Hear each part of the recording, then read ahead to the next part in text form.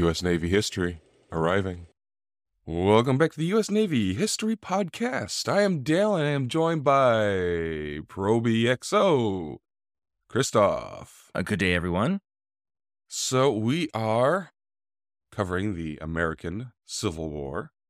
We are on the last bit of the Western Theator. This is going to be the Carolinas campaign and the end of the war. So, are you ready to get underway? Yes, indeed. You look confused.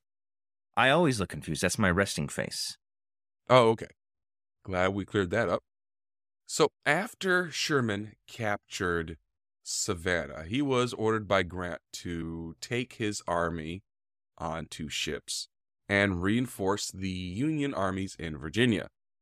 This is where Grant was bogged down in the siege of Pittsburgh against Robert E. Lee. And Sherman, he had an alternative strategy. He persuaded Grant that he should march north through the Carolinas instead, and that way he could do scorched earth on the way up. You know, just like he did on his march to the coast. Yeah, I was thinking when you're a pyromaniac and you're on a ship, that's a bad mixture. Well, everybody in this time's a pyromaniac. Yeah, that's true. Now, Sherman was very, very interested in targeting South Carolina because this was the first state to secede from the Union. So he figured this would really, really hurt Southern morale. His plan also encompassed that he wanted to bypass the minor Confederate troop concentrations at Augusta in Georgia and in Charleston in South Carolina and reach Goldsboro in North Carolina by March 15th. This is where he would unite with the Union forces commanded by John M. Schofield and Alfred H. Terry. So you know how in Georgia he split his forces to come from multiple directions? Yes. He did this to confuse them, to make sure that they didn't know that his first objective was the state capital in Columbia. I see. He then faced the Army of the Tennessee again, which has already been battered all to heck, and, you know, a lot smaller than it was before. And on February 17th, Columbia surrendered to Sherman. Yeah, I know traditionally splitting your army is not necessarily a good thing, but I suppose the Union had such a numerical advantage that it probably was just fine. I think you're thinking of Dungeons and Dragons where you don't split the party. Oh, that is also relevant. Yes, you don't split the party there either. But I know that there were some instances where Lee split his army in order to attack the Union. But once those plans fell into the hands of the Union, they were able to divide and conquer in a way. Whereas if Lee had not split his army, they probably would have been victorious. And so it's risky because you have fewer fighters in one place. But I think at this point, the Union was so much stronger and the Confederacy was so battered, like you said, that even by splitting the army and having the element of surprise, they really had a lot of things going for them. Well, Lee's mistake in that was that first of all, his plans fell into the enemy's hands. Always bad. And second, he was splitting it into multiple different areas of operations.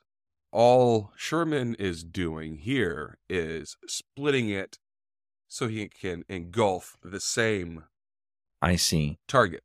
So, okay, same objective then. Okay, that's more clear. Thanks, Dale. You're welcome. Now, of course, in Columbia, fires begin, and most of the city is destroyed.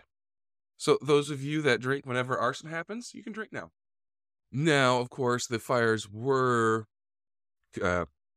clouded in controversy even up to today, because some think that the fires are accidental, while others think they are a deliberate act of vengeance. Me, I think it's the firebug. It was done on purpose. Because, you know, firebugs. They do what they do, yeah, for sure. Yeah. So once Columbia falls, the Confederates, they evacuate Charleston. And on February 18th, Sherman's forces pretty much destroy anything of military value in Columbia. And then the last Confederate seaport with any standing whatsoever in Wilmington surrendered on the 22nd. I have to imagine that was a huge blow to the morale of the Confederacy. Oh, yes. So Jefferson Davis and Robert E. Lee now is feeling that Beauregard, he's worthless. He cannot handle the threat from, the Union. So they take Johnson and said, hey, you are now in command of the forces in Carolinas, which included, the last bits of the Army of the Tennessee. So he brought all the forces together and renamed them the Army of the South, and then attacked Bentonville in the Battle of the Bentonville, where he tried to defeat one wing of Sherman's army. He did not. He was trying to, keep both wings from rejoining one another in Goldsboro. Now, the initial attack overwhelmed the first line of the Union, but Slocum, who was in charge there, was able to rally his men to resist Johnston until Howard arrived at the battlefield that night. Now, Johnson, he wasn't going to give up. He stayed there for 2 more days, hoping, to beat him, like they did in the Battle of the Kennesaw Mountain. But after a couple of days, he was like, yeah, this is not happening. And he retreats back to Raleigh with Sherman in hot pursuit. On April 11th, Johnson then receives word that General Robert E. Lee surrendered at the Appomattox Courthouse. This made him go, well, I think things are done. And he sends a letter to Sherman requesting terms for surrender. So, traditionally, in the case of Lee surrendering at Appomattox, that signals the end of the war. Are there traditionally smaller surrender negotiations like in this case? This seems odd. Every surrender is a different negotiation. The general surrender, it takes time to reach the ears of people further away. They don't have radio communications like we do now. Right. And you always have, groups that continue to resist even after. I mean, look at the examples of some of the Japanese soldiers after World War II. Yeah, that's true. I think the very last Japanese soldier surrendered in the late 70s. Yeah, something like that. After lots of attempted convincing. Right. He was so fanatical is not the right word. Loyal to the cause, perhaps? He was so loyal to his emperor and to his country that he did not believe that Japan would have surrendered at all. But terms of surrender from army to army is quite common. So 3 days after Abraham Lincoln was assassinated on April 18th, Johnston signed an armistice with Sherman at Bennett Place. This is a farmhouse near Durham Station. Now, Sherman, he got himself into a little bit of trouble politically because he offered terms of surrender to Johnston that encompassed political issues as well as military issues, because he did not get permission from Grant or, the U.S. government.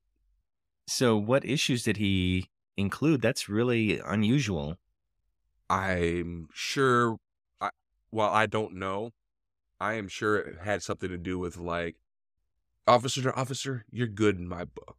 There'll be no repercussions. You can keep your position, yada, yada, yada, crap like that. Got it. Ooh, that would be Yeah, given what happened to everybody else that was in any kind of leadership in the Confederacy, that's a no-no. Yeah. So this, of course, created lots of confusion, and the confusion lasted until April 26th. Then Johnson agreed to purely military terms of surrender, which were pretty much almost the same that Lee got at the courthouse. And that's when he formally surrendered his army and all of the Confederate forces, actually, in the Carolinas, the Georgia, and Florida. There were, other battles during this time as well. A guy named Major General James H. Wilson, who commanded the Cavalry Corps of the Military Division of the Mississippi, he launched a raid in March into central Alabama, and he had orders to destroy the remaining Confederate industry in the region, especially at Elyton and Selma. And the only force there remaining to resist Wilson was a cavalry force under Nathan B. Forrest. Elyton fell to Union forces on March 29th before Forrest was able to get his troops in one place, and Selma was captured on April 2nd after a cavalry battle. So after destroying Selma's factories and railroads, Wilson continued eastward towards Georgia. He wanted to capture the bridge across the Chattahoochee River at Columbus in Georgia, and then he continued on to Macon. On April 21st, he received word from Sherman to, quote, desist from further actions of war and devastation until you hear that hostilities are renewed. So, in modern terms, stop it. Ceasefire. Although I do like the use of the word yo, I also like the word desist. So I kind of wish we could harken back to days of old, but at the same time, what would rap sound like? It would be crazy. Desist. Ceasefire. In mid-March, Major General Edward R.S. Canby, he commanded the military division of Western Mississippi, and he makes a landing near the entrance of Mobile Bay and starts going along the eastern shore to the Spanish fort, where they started a siege on May 27th. On April's Fool's Day, the Union forces, commanded by Frederick Steele, he arrives from a overland route from Pensacola and started besieging Fort Blakely. And then about 7 days later, the Union forces started a artillery bombardment on the Spanish fort with 90 field pieces. Whoa. After softening up the defenses, they led a charge with the infantry and just overwhelmed the Confederate defenders. Canby then moves against Fort Blakely the next day, quickly overwhelming that fort as well. These fights forced the Confederacy to evacuate Mobile. Once he receives word of Lee and Johnson's surrenders, Lieutenant General Richard Taylor, who commanded the Confederate Department of Alabama, Mississippi, East Louisiana, he officially surrenders his forces to Canby on May 4th, and Forrest officially surrenders on May 9th. Wilson, he takes control of Tallahassee on May 20th, and this is the last Confederate state capital east of the Mississippi to be captured.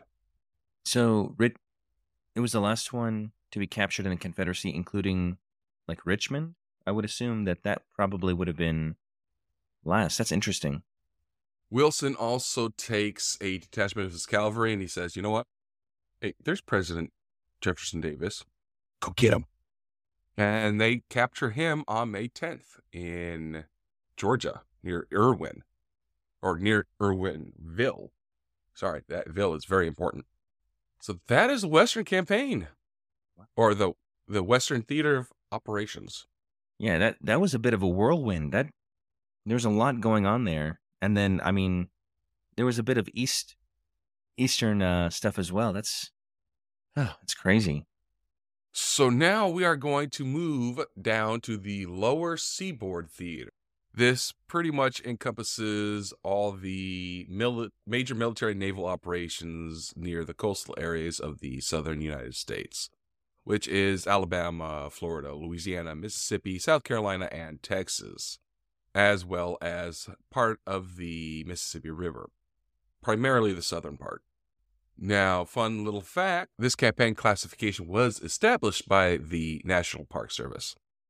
I wouldn't think that the National Park Service would have anything to do with any kind of military anything. Well, they call these the lower seaboard theater and Gulf approach operations. That's curious. That's, I mean, definitely a bit of trivia that I would not have anticipated. So, South Carolina. So much of the war along the South Carolina coast was concentrated on capturing Charleston because of its role as a port for blockade runners. And, the symbolic role of where this war started. Right. One of the earliest battles of the war was fought at Port Royal Sound, south of Charleston. This is where the Union Navy selected this location as a coaling station for the South Atlantic Blockading Squadron. So trying to capture Charleston, the Union military tried two approaches: by land, over James or Morris Islands, or through the harbor. But the Confederacy were able to drive back each of these attacks. One of the most famous land attacks was the Second Battle of Fort Wagner, in which the 54th Massachusetts Infantry took. The Union suffered a huge defeat in this battle, losing 1,500 men. Golly.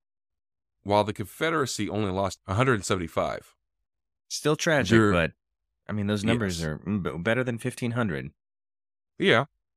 So during the night of February 24th of 1864, the CSS Huntley made the first successful sinking of an enemy warship by submarine.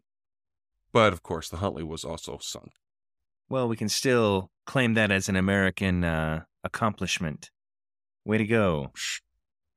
All right, so let's go over some of the battles, like the first Battle of Charleston Harbor. This happened near Charleston, South Carolina on April 7th, 1863. The units involved were, on the Union side, 2 ironclads and 7 monitors. And on the Confederacy side, 2 ironclads and 385 land-based guns. That's a lot. Yes. I guess we've had some effective land-based weaponry that is able to sink ships. I mean, that's been going on since the age of exploration. But I don't know. I'm curious where this ends up, so please continue. Well, it ends up with somebody losing. Oh, that I anticipated. There are a few ties in war. Okay, how about this? It ends up with the Americans losing. Yes, I can see that. Especially since both sides are Americans. Yes. Well, I thought the Americans also win, though, so, That's true. Pluses and minuses. Mm-hmm. So, as you know, the Union was not doing well during the war in late 62 and early 63. Now, even though the Confederate Army of Northern Virginia had been repulsed at Antietam, it escaped intact. And that's not good when that happens. And they inflicted a major defeat on the Federal Army of the Potomac at Fredericksburg in Virginia. And that army got just put right into disarray. So they did not survive intact. And in the West, the campaign for control of the Mississippi River was bogged down. So the Confederates had actually managed to retake Galveston. That's right in Texas. Oh, yes. So the North was getting war weary. And the fall elections were concentrating on a referendum about the war. So this was going to swing away from the Republican Party. Interesting to see how history is consistent. Yeah. So, of course, the administration, the Lincoln administration, began applying a lot of pressure on all the guys that are in charge of all the different units and armies and stuff, telling them to get out there and win. We need to lift the national spirit. Wait a minute. Are you trying to tell me that there was a politician that, for purely political purposes and trying to assure their victory, applied pressure to the military in spite of the actual dangers and difficulties they were facing? Yes. Ugh, that's unheard of. Wink, wink. Sorry, continue. Okay. I was gonna say, which country have you been following? No, it happens all the time. This is a sad testament to the power of narcissism, I suppose. So, because of all this, the Navy started to want to really go after Charleston. Now, the Charleston of 1863 only had a limited military significance because the active centers of combat were mostly around Virginia and inside the country. So its value for blockade runners was really not much more than, Mobile or Savannah. And of course, Wilmington was pretty much the number one port for blockade runners. But it was selected as a target because of its symbolic worth, not because of its strategic worth. So one of the most vocal guys that wanted this attack to happen was the Assistant Secretary of the Navy, a guy named Gustavus Vasa Fox. But that's because he had a ulterior motive. He wanted the Navy to be free from the Army. So he was not disappointed when the General-in-Chief, Henry W. Halleck, was like, I'm not doing this. You're not. No, the Army doesn't want this.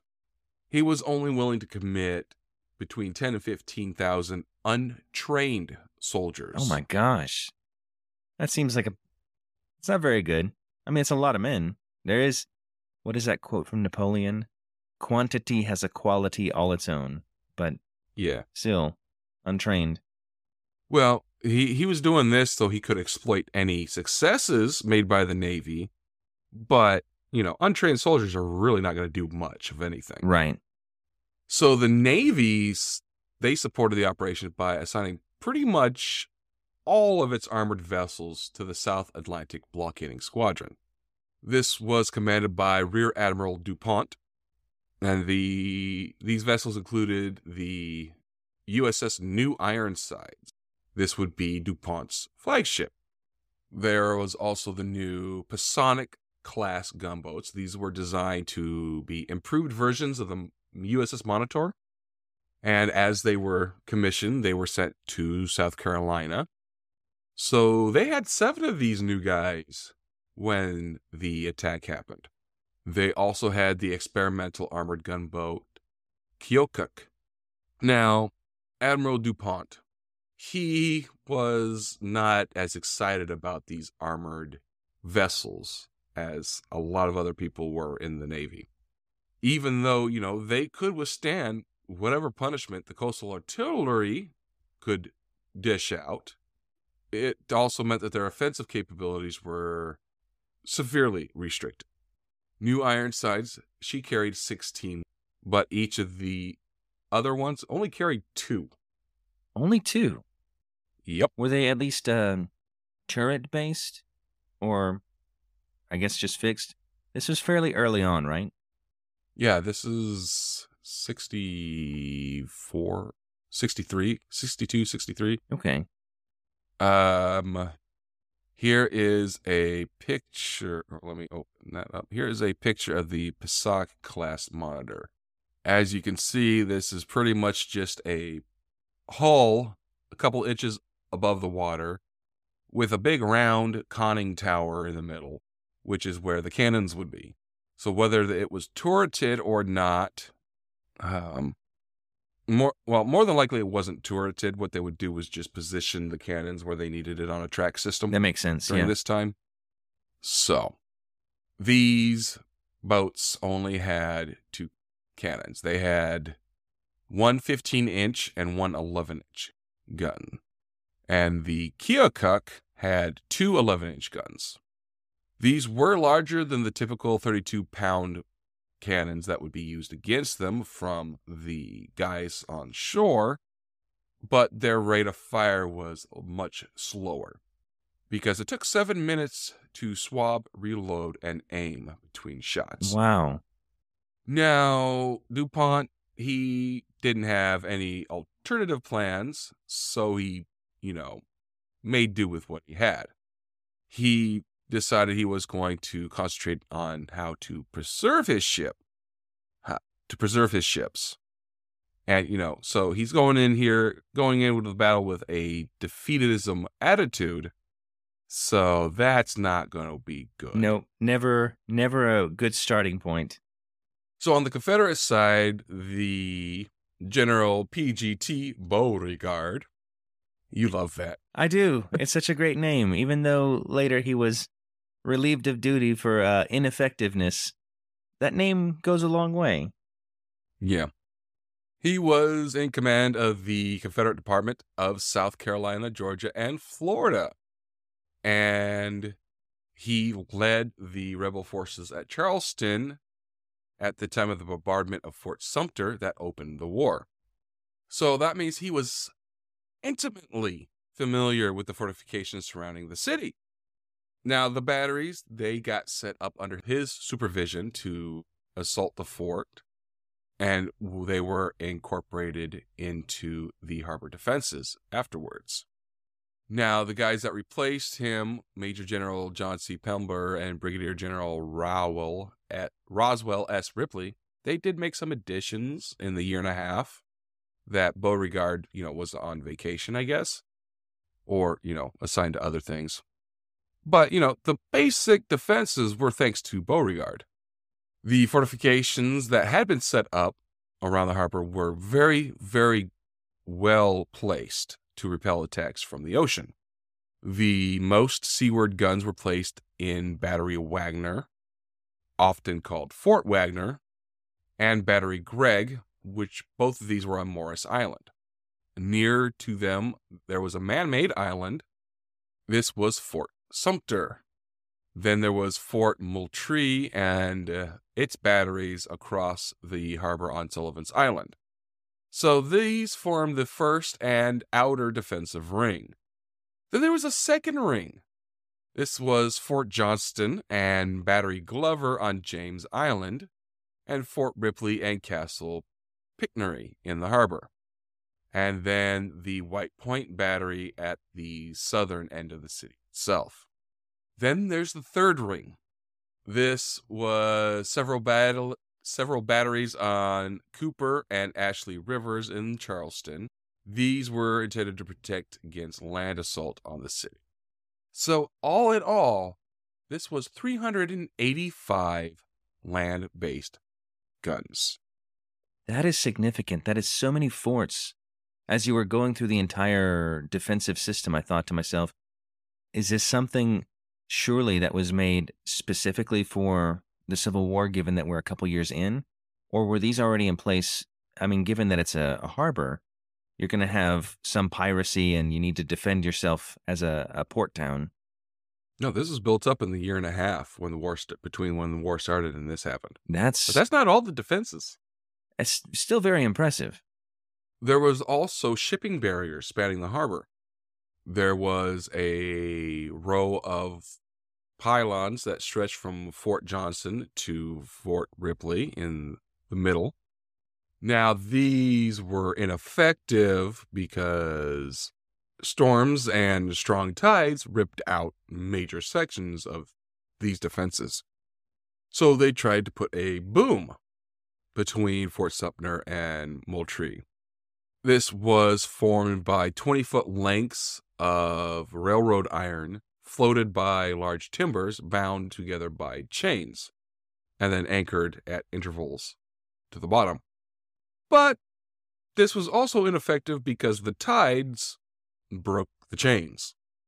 Seems like a lot of nature at play. I guess nature was on the side of the Union. Nature doesn't give a crap. So they put a rope obstruction that was meant to foul the propellers of any vessels coming in.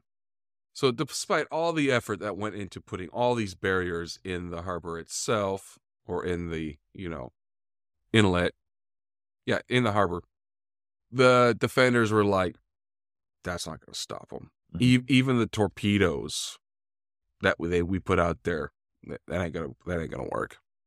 Now, DuPont, on the other hand, did not know that the water defenses were so flawed.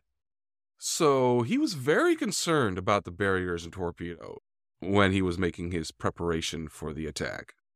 Now, the naval contingent for the Confederacy were the CSS Chichora and the CSS Palmetto State. These were 2 armored gunboats. They were ready to go if the Union neared the city. They would only be used in extreme circumstances because they were not fast. They did not pose a threat to the monitors because they were not monitors. They were armored gunboats. So, Right. Yeah, that's a big difference. but even though the harbor defenses weren't very good, the defenses for Charleston were very, very strong. And Beauregard knew, though, that he would have to prepare for the worst because prepare for the worst, hope for the best. So he made the decision to defend the city street by street if necessary.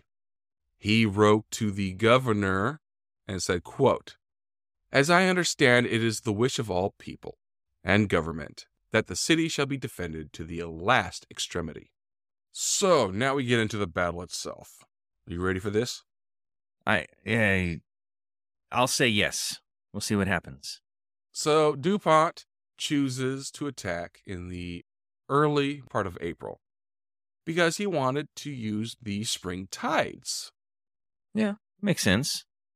So as the date for the attack was nearing, they brought in a new toy, minesweepers. Ooh.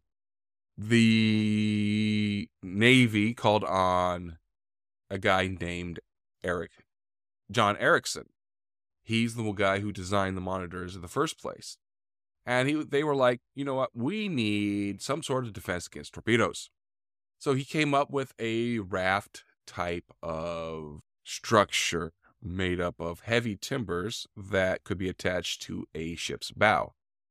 Each of these rafts carried grappling hooks intended to snag the mooring lines of enemy torpedoes. It also carried a torpedo of its own, so it could just blast its way through the obstructions. It's a good idea. Yeah. 2 of these were built and sent to South Carolina in time for the attack. So they considered the steering and handling problems that, attaching a big raft to the nosier boat would introduce. The captains of DuPont's ships were not willing to do it. What? Not expose themselves to dangerous torpedoes? Well, not putting these things on the front of their boats, making them unwieldy to pilot. Oh, yeah, I didn't even consider that. The torpedo that was on top of these rafts were very worrisome in itself because collisions between ships in the narrow channel with currents that they were not familiar with were expected to happen. In come John Rogers of the Weekawin. He was persuaded to carry the raft on his ship, but without the torpedoes. Now, after it was secured and he started going, the raft hit his ship so badly that Rogers was like, "No, cut it loose, get it the hell out of here." And they did not clear away any torpedoes. Well, it's important that he tried. Yeah, I guess. At some point, you do have to measure the risk. It's like, yes, this would be good for all of our side seagoing ships to be able to enter this harbor. However, if my ship gets sunk in the process and we clear nothing, then it's just a big fat waste. Yeah, but I mean, new technology, you gotta test it out somehow. True. Well, I can see that their priority would be their men and their ship. And so, yes, new technology needs to be tested, but at the same time, they are responsible for what the new technology is attached to. Hmm. So the fleet assembles at the mouth of the harbor on April 5th. DuPont sends a buoy schooner, the USS Admiral DuPont, and the survey vessel Bib. And they sent Keokuk with them to mark the entrance to the channel with buoys. The weather for that day was not very good. It was hazy, so navigation was difficult. So DuPont looked around and was like, you know what? Let's try tomorrow. Now, the next morning, the haze was still there. Sea fog, I mean, come on now. But by noon, it was clear. So this signal was given. Attack! So 4 monitors, they lead the way. The USS We Awaken getting underway first. Once they get underway, they raise anchor and find that their anchor is fouled by grappling hooks from the torpedo raft. Oh, no. So this delays the start by about an hour. She then could only make 3 knots. So the rest of the column had to follow her at 3 knots. That's awful. That is really slow. So the second in the column was the USS Passac. The third was the USS Montauk. And then the USS Patapsco. The next line were the flagship, New Ironsides. Behind the flagship came the monitors, USS Catskill, the USS Nantucket, and the USS Nohant. It's a lot of ships. And then the Keok came up last. So 2 hours go by between when they got underway before the first shots were fired. In that 2 hours, they found that the New Ironsides handled like absolute garbage because of the current and shallow water. So she was forced to stop at anchor just to stop her from being run aground. Whoa.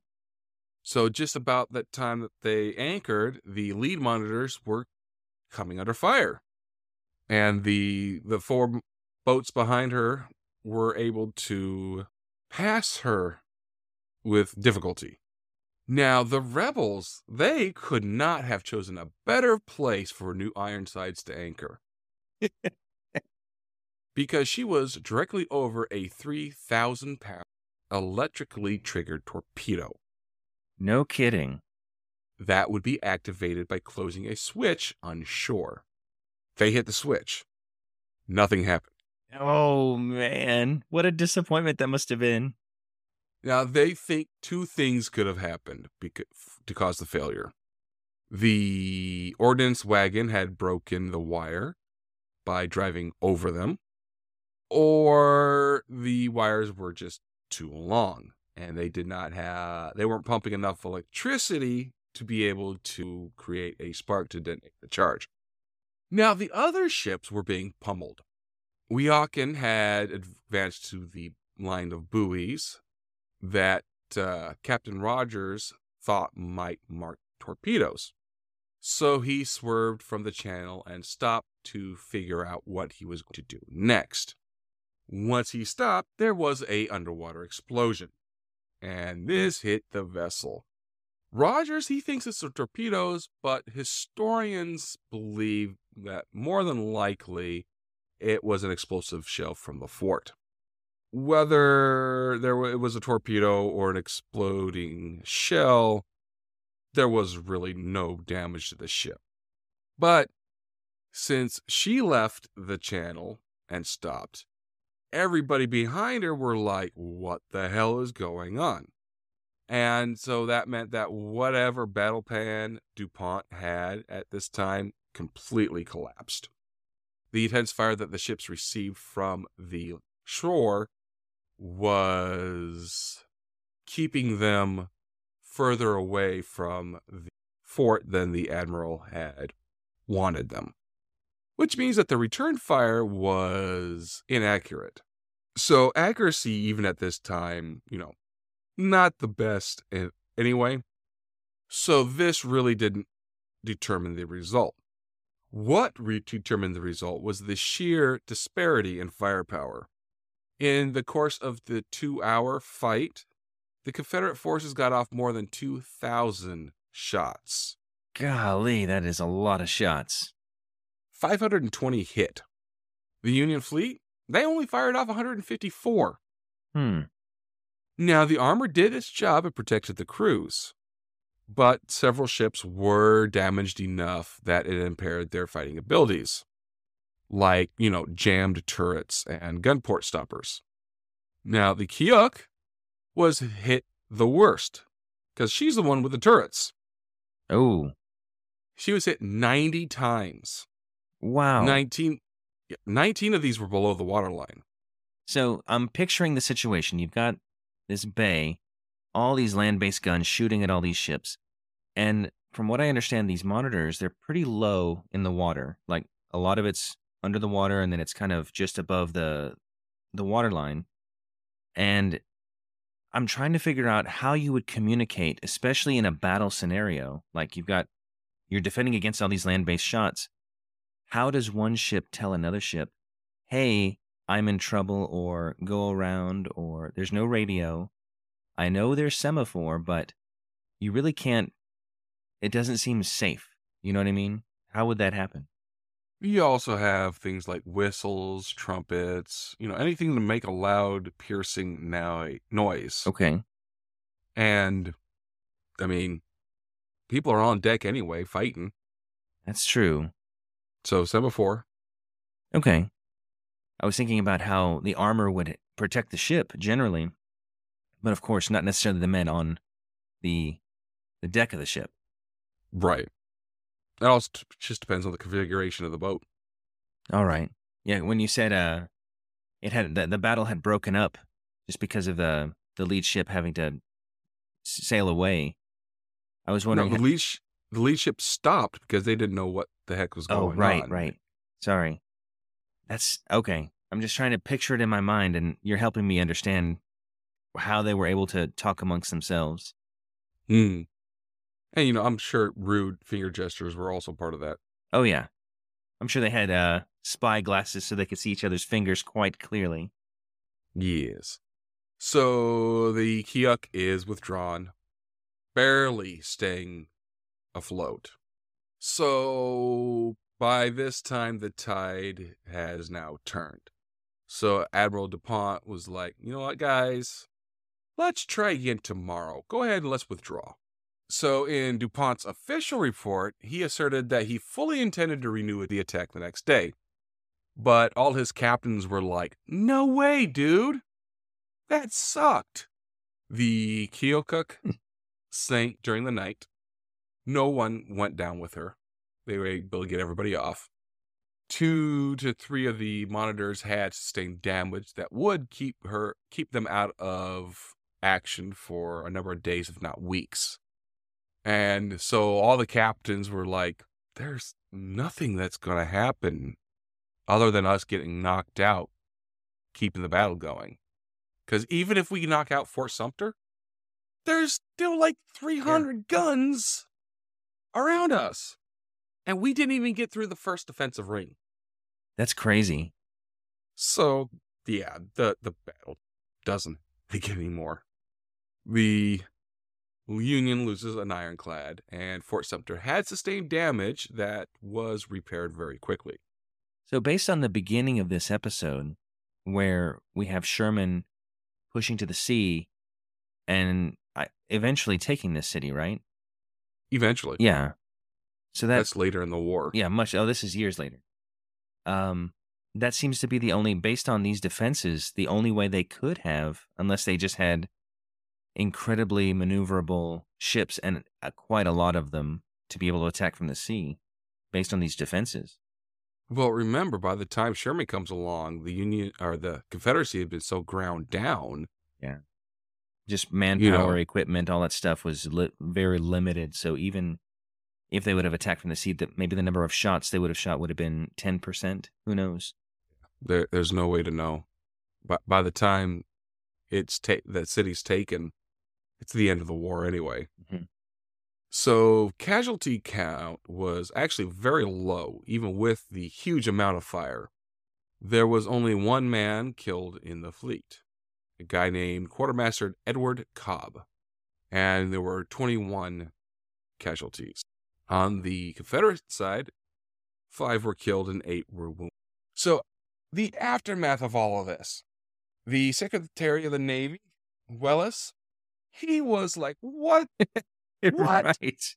What? The small casualty list with DuPont's defeatism going in led him to believe that the first attack was not, elegant, as effective as it should have been. Right. Now, his criticism did get a little bit lighter when John Rodgers, who was known as a competent and aggressive officer, sided with DuPont. Oh. Rodgers was like, Charleston could not be taken just by naval assault. This had to be a combined Army-Navy operation. If only they had 15,000 untrained troops. So Welles is like, okay, I agree with you now. Charleston could not be taken by naval forces alone. But the die was already cast. Oh. These guys were now enemies.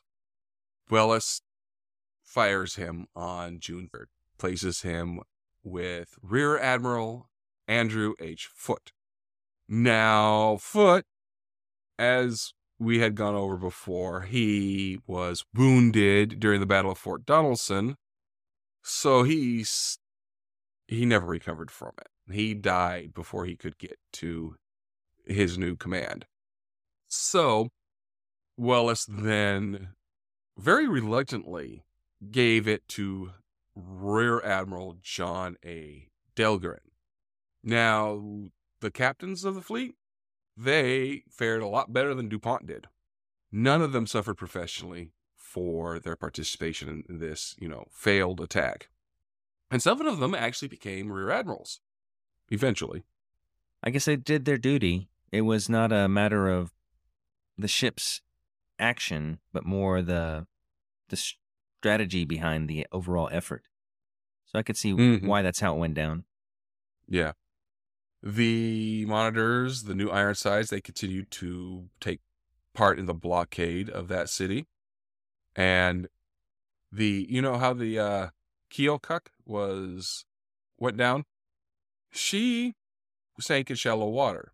So her smokestacks were still above the water. So they knew where she was.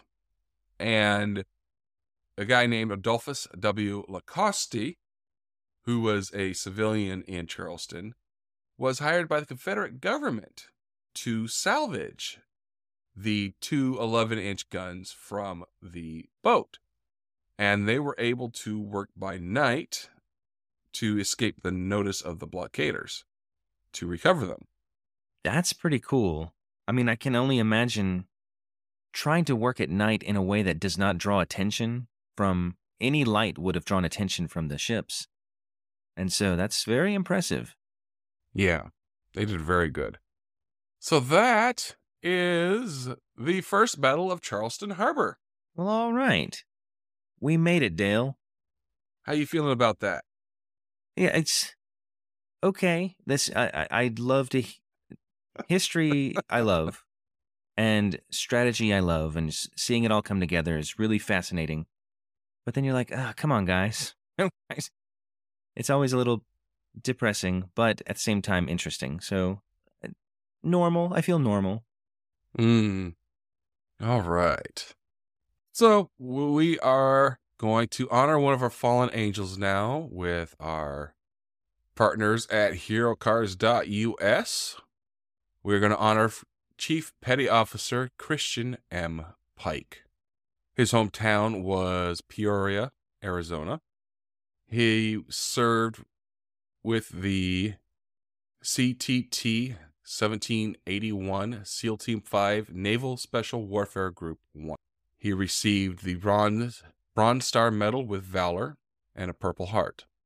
His date of sacrifice was March 13th, 2013, killed in action in Maiwand District, Afghanistan. He was 31. So, cryptologic technician, technical chief, Christian M. Pike was born in Berlin, Germany in 1981. Thousands and thousands of miles from American shores. But he discovered at an early age he was part of a family that had a distinguished legacy of service within the United States military. His maternal grandfather had served in World War II. His uncle, who became a major influence in his life, retired as a colonel in the Green. And his mother, Diana, spent over a decade in the U.S. Army's cryptologic service. His mother's duty assignments took the family to Vint Hill Farms in Warrenton, Virginia, Fort Meade, Maryland, and finally to Peoria, Arizona. And as a student at Peoria High School, Christian pursued a variety of hobbies and interests, including cars and ceramics. He graduated in 2000 and went delayed entry in the United States Navy in 2001, joining the long line of family members who served the nation. After basic training at Great Lakes, Illinois, he took advanced technological retraining at the Naval Training Center in Corey Station, Pensacola, Florida, to become an electronic warfare technician, which has since been designated Cryptologic Technician Technical. His initial tour duty was aboard the USS Cleveland, LPD-7, making multiple Western Pacific deployments afloat. In July 2007, he reported to Navy Information Operations Command San Diego. During this tour, he supported Navy cryptologic operations in the Pacific and volunteered to deploy to Iraq in support of Marine combat operations. In 2011, he reported to Naval Special Warfare Support Activity 1 in Coronado, California, from which he deployed in March 2013 to Afghanistan, assigned to Echo Platoon, SEAL Team 5 in support of Operation Enduring Freedom. As a highly trained specialist, Chief Pike's job was to use a wide range of finely honed cryptologic skills to gain critical intelligence on real-time enemy movements and actions. As was the case with everything he did in life, on the battlefield, Christian exhibited a passion for his work, and his efforts played a critical role in helping his unit to achieve their objective and save lives. Chief Pike's longtime friend, Petty Officer John P. Goodson, noted that, quote, he knew how to get the best out of someone. On March 10, 2013, Chief Pike and his unit found themselves in a fierce battle with a large number of insurgents. Before making contact with the enemy, Christian was able to provide a warning of their approach. Despite this knowledge, the group was badly outnumbered, and during the ensuing firefight, Christian was seriously wounded. He was evacuated and airlifted to Landstuhl Regional Medical Center in Germany, but died days later. From the time he was growing up until his final moments, Chief Petty Officer Christian Pike remained true to his family's legacy of service and sacrifice. His devotion to his fellow service members and the finest traditions of the United States Navy never faltered. His was a life exemplified by honor, devotion to duty, and the unbridled joy and happiness that he brought to his family and friends. At Christian's memorial service, Diana Pike noted with great pride that her son had, quote, led a life he chose. He was so happy, and happiness is all any mother would want for her children. He loved his job, he loved the Navy, and he loved his team. For his heroic achievement in connection with combat operations against Chief Pike was posthumously awarded the Bronze Star with Valor. He was the first SA-1 service member to be killed in combat while supporting Operation Enduring Freedom. So, Chief Petty Officer Christian M. Pike, thank you. Thank you. All right, Christoph, would you like to take us out? Oh, by all means. Thank you very much. So, first, thanks for listening. You've made it to the end of another incredible episode, so thank you for joining us. If you would like to get a hold of us, you can email us at US Navy History Podcast at gmail.com. If you would like to follow us on Twitter or reply to us on Twitter, you can find our Twitter handle as at USN History Pod. Feel free to do that. Also, please join the Discord server. The link to that will be in the show notes. And the thing that I forgot last time was that we are on YouTube. So, mosey on over to YouTube and check us out there too. There should also be links to the hero cards and merchandise. You know, if you'd like to support us, that would be fantastic. So, is that everything, Captain? I always forget Yeah. something. No, that's good. All right. Well, that worked out. So, as always, we wish you fair winds and following seas. Goodbye. Bye.